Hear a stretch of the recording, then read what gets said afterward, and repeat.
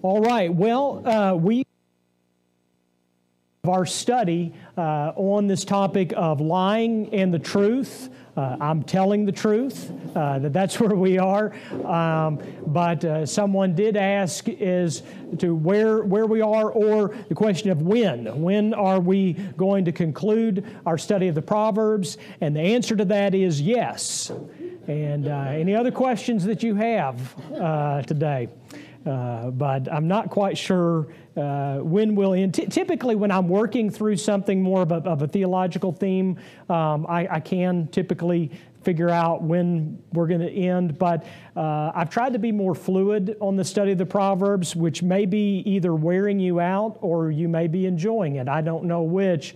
But it seems that in working through the Proverbs, there's sometimes where we just need to park for a while and look at certain proverbs and themes that come from that. And so, but we are, I would say, at least 3/4 the way through this study, if not more. And today we'll look at part 3.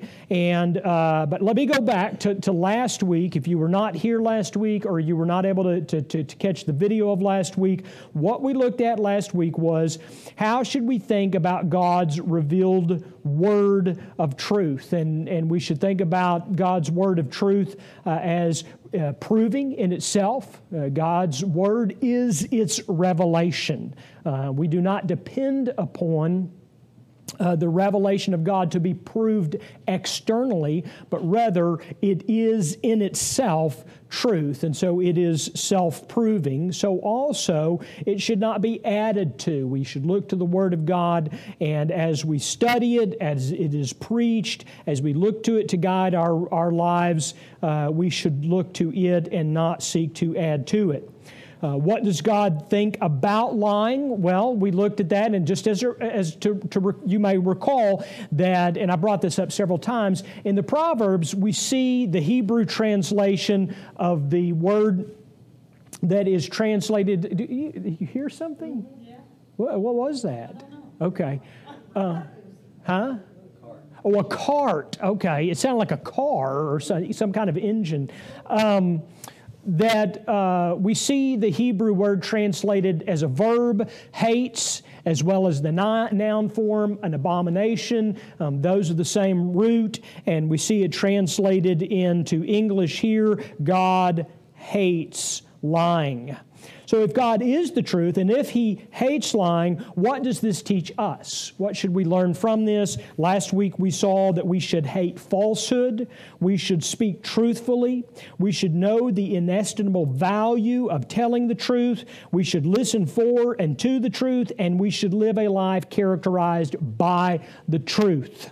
And so these are the things that we find taught to us regarding the truth within Proverbs, or at least as I have organized them into this outline. So, where are we today? Where does this put it? Yes?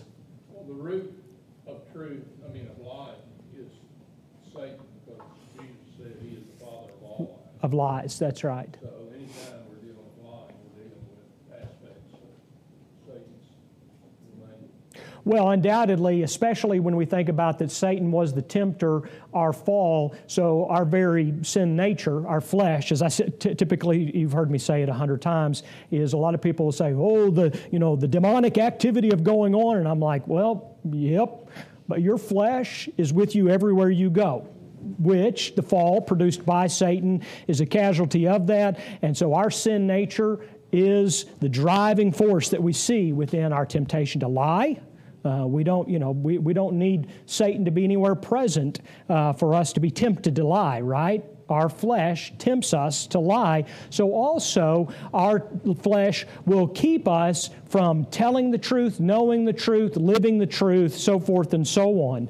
So what I want to do today is I want to shift the perspective. I started out the beginning of the study in the last 2 weeks at focusing on the truth, now talking about the liar. What does lying tell us about the liar? Now, again, as I have said through this study, oftentimes the sage will emphasize the negative. Many of the Proverbs, I would say most of the Proverbs, are actually negative in their statement. We need to learn from that. just because a proverb is stated negatively does not mean that it is not teaching a positive truth, right? So many of these things, we are to look at the liar, not for us to go, oh, those bad liars, those people, right? No, the point is for us to examine ourselves and to see, oftentimes within the Proverbs, the contrast of the black and white contrast is meant to not only characterize someone who is characteristically not a truth teller, but also to show to us, are there areas in my life where I need to be more truthful, or I need to be truthful, or are there areas where I may have formed a habit? Oftentimes, we'll see this in ourselves as falling into the habit of the white lie, right? It's not really the truth, but it's really not lying. And all of these sort of subtle ways in which we'll seek to justify pushing back against the truth, well, we're going to look for these. We're going to look for these as we work through what characterizes a liar. Look at number one. Or what does lying tell us about the liar? Number one, it tells us that he is hiding hatred, that he is hiding hatred. Look at this proverb, or actually these two, Proverbs 10:18 and 26:28.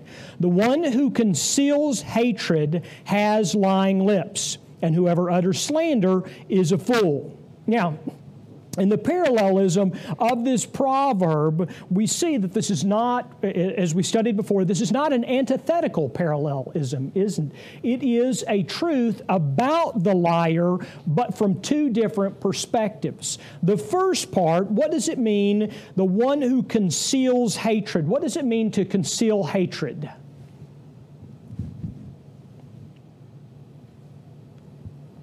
What does it mean to conceal hatred? Again, this is just a real basic, we're not going too deep here. Someone who conceals hatred is what?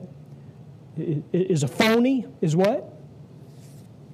Well, yeah, they're presenting themselves to be something that they're not. Exactly. So they hate you, so to speak, internally, but on the outside, it's an aspect of superficialism, right? They're superficial. That something is inside of them, something in their heart, but they're presenting to you something differently. And then has lying lips.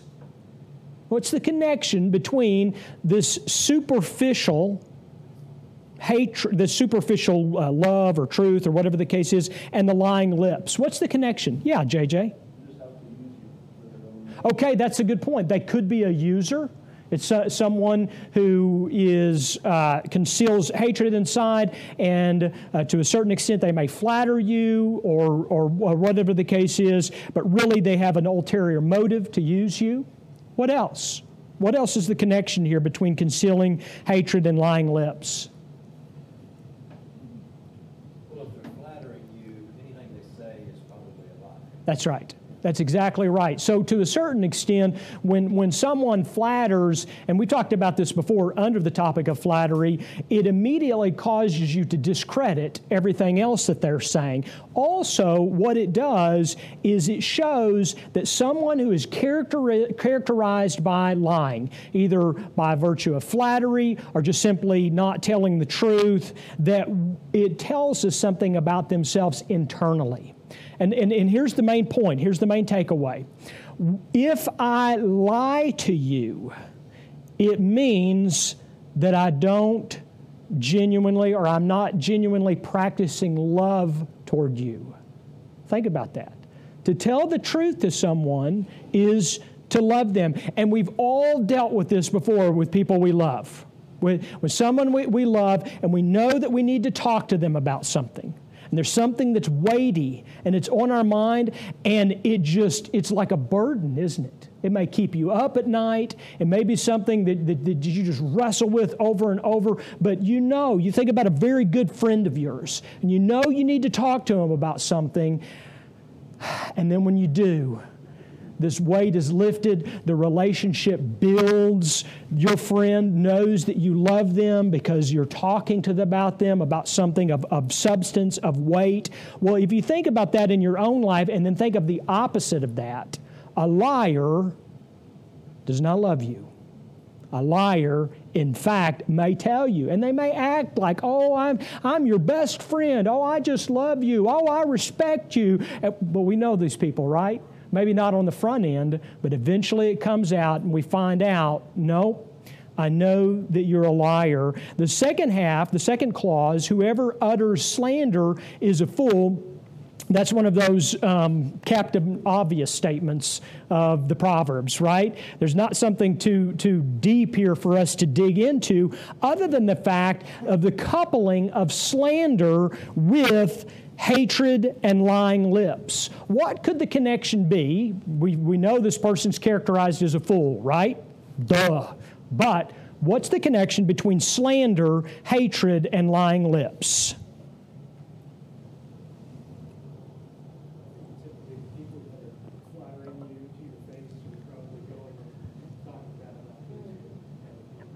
Isn't it the truth? Isn't it the truth? The connection, slander is the other side of the coin of flattery, isn't it? I'll flatter you to your face, I'll slander you to your back. We see here then both of those, and this is the beauty and the complexity, or poetic complexity of the proverb, is the sage is teaching us here, the lying lips are the connection. Yes?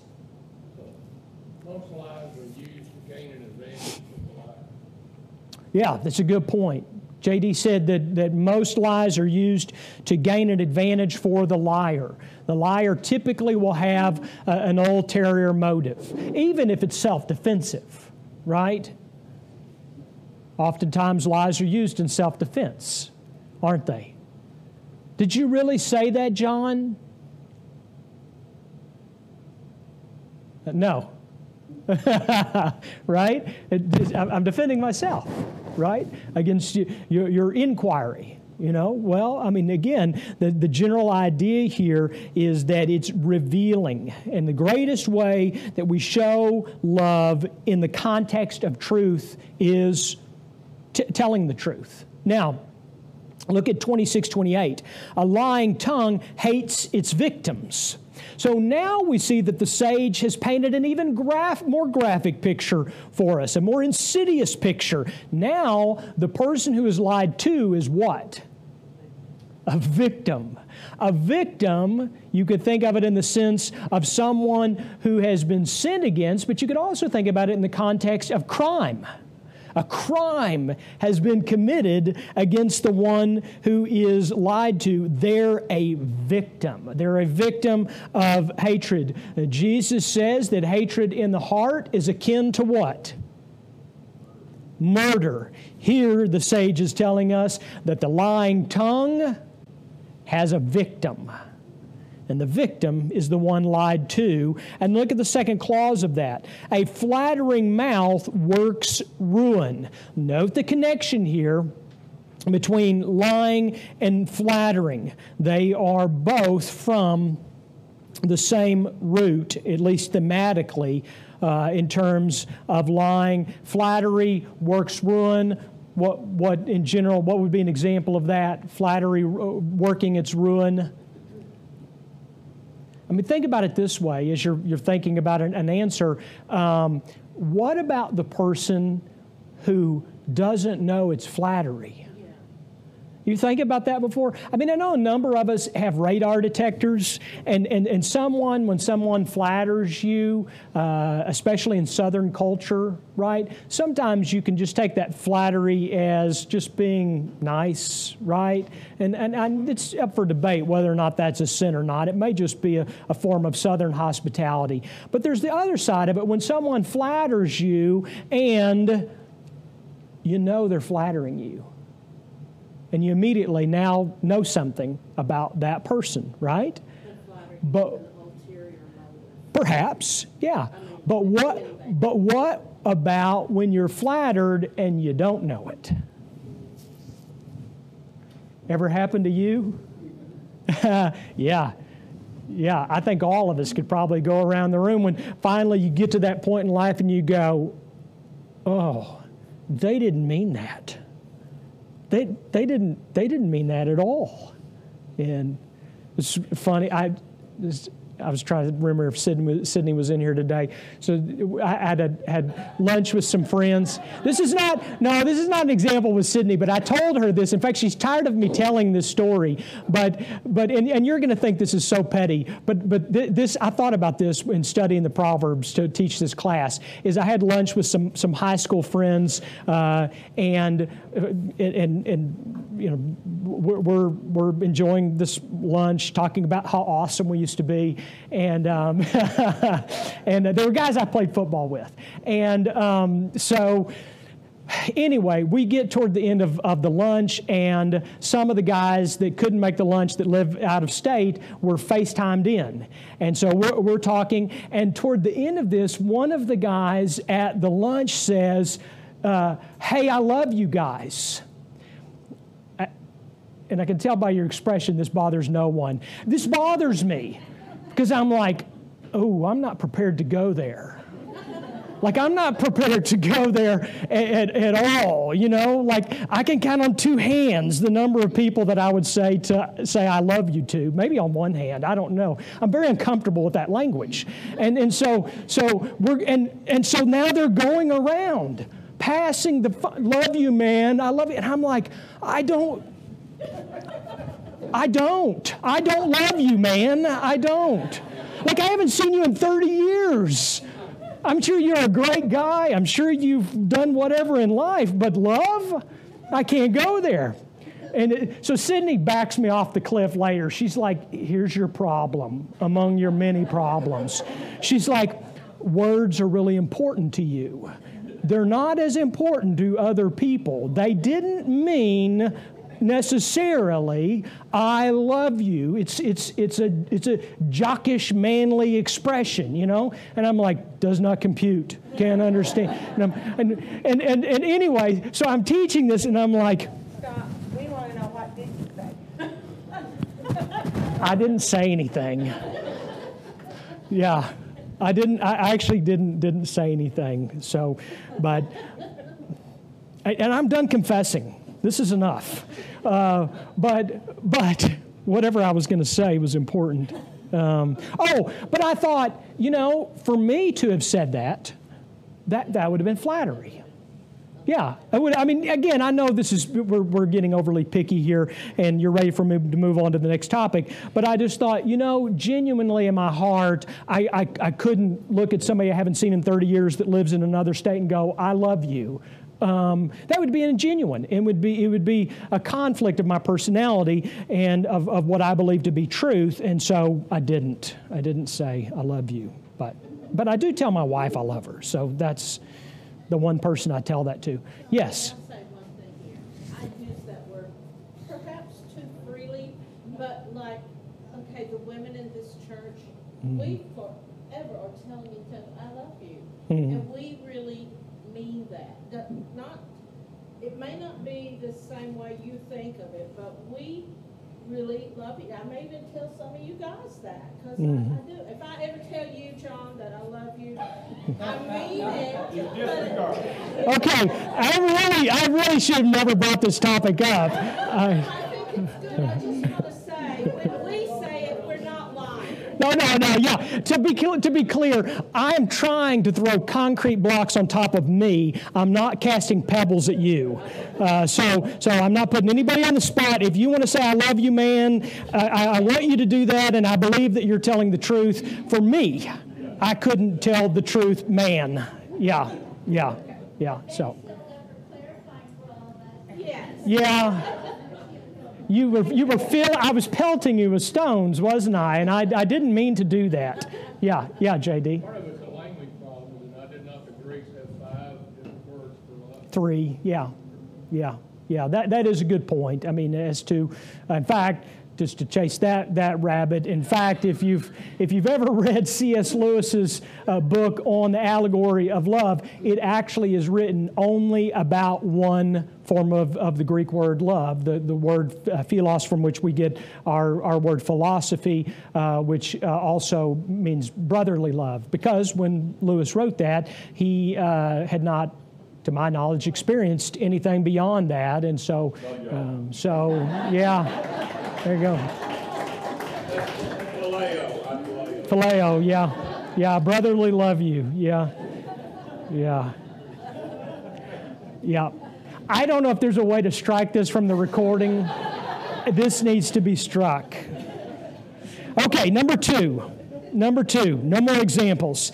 He is not thinking beyond the moment. He's not thinking beyond the moment. And let me, looking at this proverb, let me explain to you why I'm using that heading to explain him. He said, the sage says, truthful lips endure forever, but a lying tongue is but for a moment. Now, again, we've sort of talked about this in terms of the motive of the liar. He wants something from you, how it is used, how it is received, so forth and so on. But look at that second clause. A lying tongue is but for a moment. What is the general truth? What is the general point of that clause? Beyond what we've already discussed.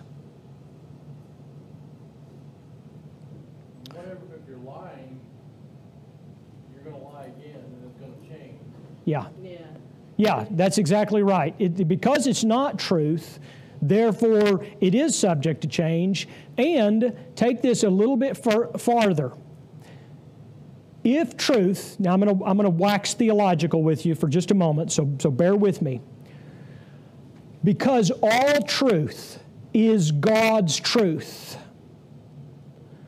true truth is eternal. That's why Jesus teaches us that which is not true will be exposed in the end. But that which is true will last forever, because all truth is God's truth. And if you think about that, and we live in an era where I think that it is remarkably hard, or it's at least remarkably hard for me, I can only speak for myself, it's remarkably hard for me to discern momentary truth in the moment. Whether it's presented through whatever form of media exists, is remarkably hard for me to discern, is that true or false? Now, Sydney will tell you my default is I assume everybody is lying and it's all false. So that's the ship I sail on. So I'll just assume that it's not true until it's proven true. But nevertheless, if you think about it in terms of true truth, as Francis Schaeffer called it, lying's but for a moment, but truth will last forever. And note the first clause now, truthful lips endure forever. That I originally read as poetic hyperbole.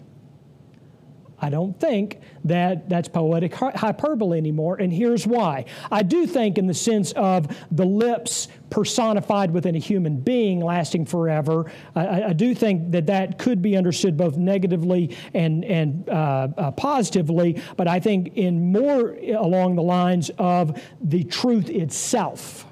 The truth itself does, in fact, endure forever. Well, the liar is not thinking beyond the moment. They're in the moment, and they are intentionally using that lie for whatever their purpose is. Yeah, J.D.? That's why Jesus used both those words to describe himself, truth and life. I am the way, the truth, and life. Because truth is eternal. Yeah, that's a good point. Yeah, for the sake of the video, J.D. quoted John 14:6, I am the way, the truth, and the life. No one comes to the Father except by me. Jesus personifies all three of those. Way, meaning the path, the way in which we are made in right relationship with God, the life, and the truth. Number 3, the liar does it habitually. The liar does it habitually. Proverbs 14:5, a faithful witness does not lie, but a false witness breathes out lies.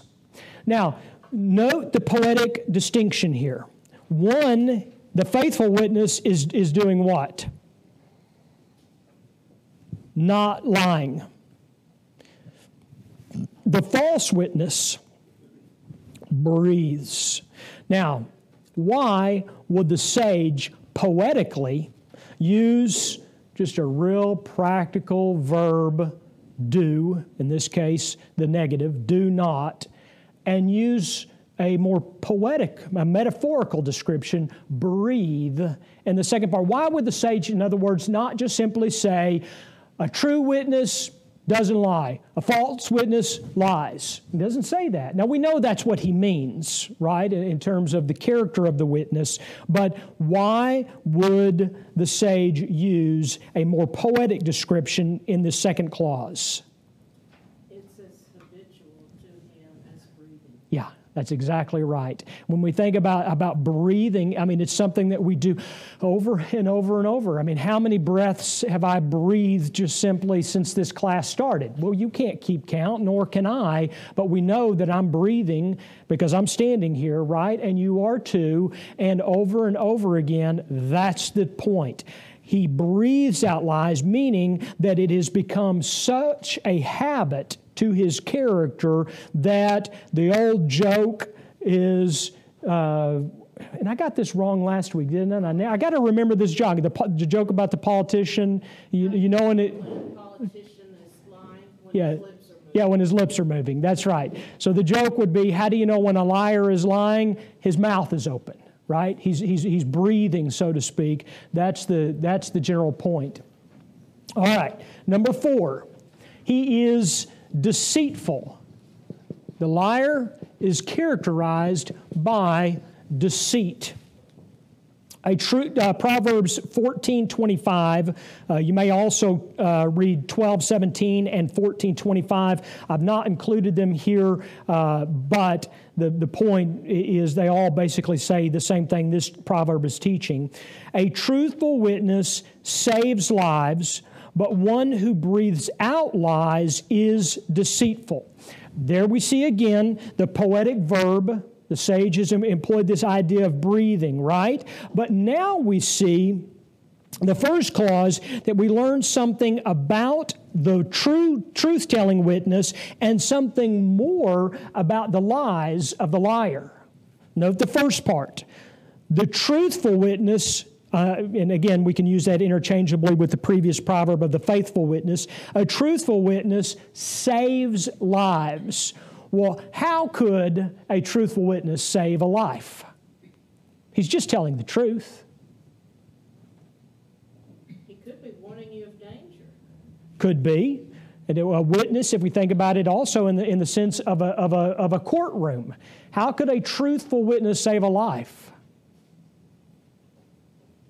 I mean, again, we can, watch a myriad of movies, couldn't we? To see the example of the dramatic courtroom scene, and someone is presumably committed a crime, and all of a sudden that one witness shows up, and it's the perfect witness, and they tell the truth. And the person's life is saved. And again, that sort of dramatic imagery is what the sage is using here to show us how important it is, whether in the courtroom or in our daily lives, to tell the truth. And then the second part, the liar breathes out, there's that verb again, breathing out these lies. And what do we learn about the lying? Or about this person characterized as breathing out lies? He's deceitful, so we find out a little bit more about his character. We find that there is a purpose behind the lying. His intent is to deceive. Again, the courtroom imagery here. The witness is on the stand. If that witness is intending to deceive the judge and jury, they are in fact breathing out lies. Number 5, he believes lies. He believes lies. How many of you have heard the example that that person lies so often that they believe lies. You know, their own lies too, right? How many of you have heard that example? Well, listen to this proverb and then let's discuss it. Proverbs 17:4. An evildoer listens to wicked lips, and a liar gives ear to a mischievous tongue. Now, this parallel is teaching essentially the same thing, except from two different perspectives. Let's talk about the first clause, but it's the second clause that deals with the liar, right? An evildoer, meaning someone who is characterized as someone who does wickedness, right? They're characterized as doing evil. They listen to wicked lips. So the general idea there is this, right? As that is their heart, that is what they are characterized as doing, they're also susceptible to it, right? Now, why would that be? Why would someone be susceptible to believing wicked lips? You would think that the opposite would be true, right? If they were characterized in the previous proverb as being a deceiver, the deceit means that they know the truth and they're intentionally seeking to deceive. Why would they be susceptible to wicked lips?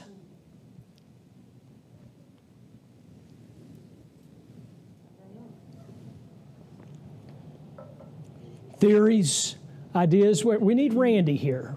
Where's Randy? We need Randy for our theories. Huh?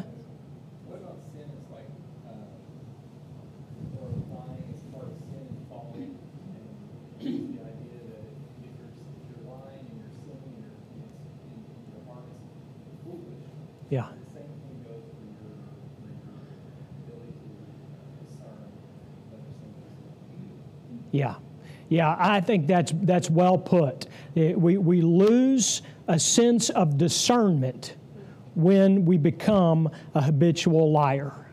We lose the ability. And if you think about this in your own life, okay? Every single one of us, all of us are tempted at some point to tell a lie. And when you are tempted, typically, the Holy Spirit will caution you. The Holy Spirit will convict you in the sense of you need to be aware that this is a temptation, that you're vulnerable to, so forth and so on. And the Holy Spirit will typically lead you to do what? And this is all momentary, of course, right? But typically, you'll go through some form of exercise of discernment. Right? Typically in 1 nanosecond, you'll have processed, what are the consequences of not telling the truth? And I know not everybody goes through this, but typically this is what happens. And we'll practice some form of discernment. If you are in the habit of being a truthful person and telling the truth, when that temptation comes along, how loud is the siren that goes off in your heart? It's pretty loud, isn't it? It's pretty loud. And you just, here it comes. And then, when you did tell the lie, what happens? Yeah. Oh my gosh, I can't believe I did that. And we'll wrestle with it, and maybe we'll try to push it off and rationalize it. We're great at that, right? Well, I should have done that because X, Y, Z, so forth and so on. But there's a loud siren, I call it, of conviction. As Chris pointed out, for those who are in the habit of lying, who are characterized by this wickedness,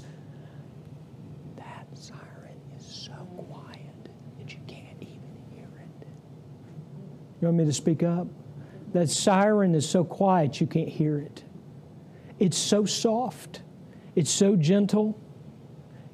Paul talks about in Romans chapter 1 about how the conscience can be pushed down and down and down to the point in which it is suppressed.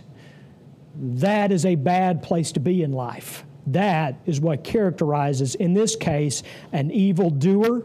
And the second clause, a liar. A liar gives ear Metaphorical gives ear, right? Gives ear. The metaphor is you're what? You're listening.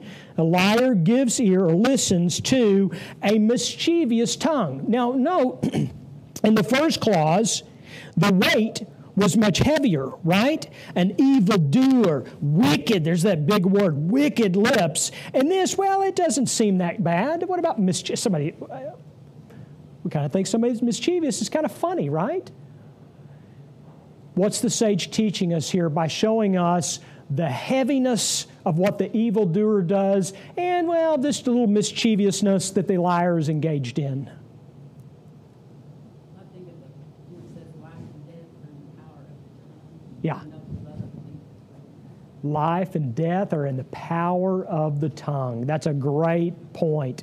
That's a great coupling with this. That's exactly right. Whether it is the wicked lips or the mischievous tongue, we should not be like the liar in believing lies, but we should develop within ourselves, by God's grace, the habit of discernment. I've got to move quickly. Number 6, he will end up in trouble. He'll end up in some kind of trouble, right? Proverbs 19:5. A false witness will not go unpunished, and he who breathes out lies will not escape. If you think about it in this sense, even the liar who gets away with quote-unquote murder, in the end will in fact be found out, even if it is on Judgment Day. Interestingly enough, we see that theme repeated in the New Testament. A New Testament theme that oftentimes is not emphasized. There will be a judgment day, and the liar will be found out. And then 19:9, a false witness will not go unpunished, and he who breathes out lies will, did you notice everything there is exactly the same until what? And will perish.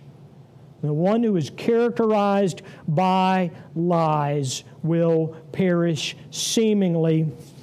That could be taken as eternally, as one who is not right in relationship with God through Christ. It could also be a hyperbolic sense in that they will be found out, they will come to ruin. Number 7, his lying will not yield what he had hoped for. This sort of goes back to what J.D. said earlier, in that a liar has ulterior motives in terms of getting something for you. Well, look at 2017. Bread gained by deceit is sweet to a man, but afterward his mouth will be full of gravel. The general idea there is what? There is something that we seek to do, we seek to accomplish, and maybe lying will help us gain that, but in the end, it will not work out for us. And Proverbs 21:6, the getting of treasure by a lying tongue is a fleeting vapor and a snare of death. Someone who has gained by virtue of lying, it is not to their gain. Number 8, he does not keep his word. Proverbs 25:14, like clouds and winds without rain is a man who boasts of a gift he does not have. Sydney and I were talking about this week in our Bible reading how, wow, that verse makes hits us so much heavier now, having gone through the summer drought and now into the fall drought. The clouds and the winds, we think something's coming, but it doesn't rain. So also is a man who boasts of a gift he does not give. A man who boasts of a gift he does not give is a liar, right? I'm going to do this. I'm going to give you this. I'm going to go about this for your benefit, and doesn't do it. Well, that's another characterization of a liar. Number 9, his lying about others renders him dangerous. A man who bears, Proverbs 25:18, a man who bears false witness against his neighbor is like a war club or a sword or a sharp arrow. That would be fun to discuss. We'll not be able to discuss it, but that you can think about that in greater depth. And then finally, number 10, his susceptibility to lies renders him a prey for more. Again, this goes back to the idea of the suppressed conscience, but now we see its consequences. If a ruler listens to falsehood, all his officials will be wicked. Why is that? If a ruler listens to falsehood, wouldn't it only affect him? Why does it impact everyone who serves in administration under that ruler? Because you're a ruler and your people basically become whatever you are. Well, true. Yes, that is true. But in terms of practically speaking, how does that happen? What's that? Birds of a feather flock together, right? So someone who is given to evil as a ruler, he's going to put together in his administration those who would be like him, of the same character. Another way to think of it, in conclusion, another way to think of it is this, is that if I were serving under someone and that someone is characterized as telling lies, and that doesn't spark my conscience and cause me to go, this is not right. I cannot do this. I've got to expose the lies. I've got to tell the truth. That's what your conscience would lead you to, right? But if you are under someone who, and again, this could be in business, it could be in relationships, whatever the case is, but if you're working or serving with someone and they're habitually lying, characterized as lying, and you suppress it, what eventually could happen to you? You justify lies in your own life. You become susceptible to lies. If you believe the person that's lying, then you're going to believe other people that are lying, and on and on. It has this snowball effect, and that's the general idea there. If a ruler listens to falsehood, all of his officials will be wicked. The hyperbole there implies that there is a snowball effect where it permeates out to all levels. Let me pray for us. Our gracious God in heaven, we do thank you for your word. And even as we have moved hastily over these last couple of themes in Proverbs, we pray that your Spirit would apply them to our lives. We do thank you for the truth of your word and truth embodied in our Lord Jesus Christ. And it is in him and the truth of the gospel that we alone rest. We pray now that in this truth that you would prepare our hearts for worship today. We pray in Jesus' name. Amen.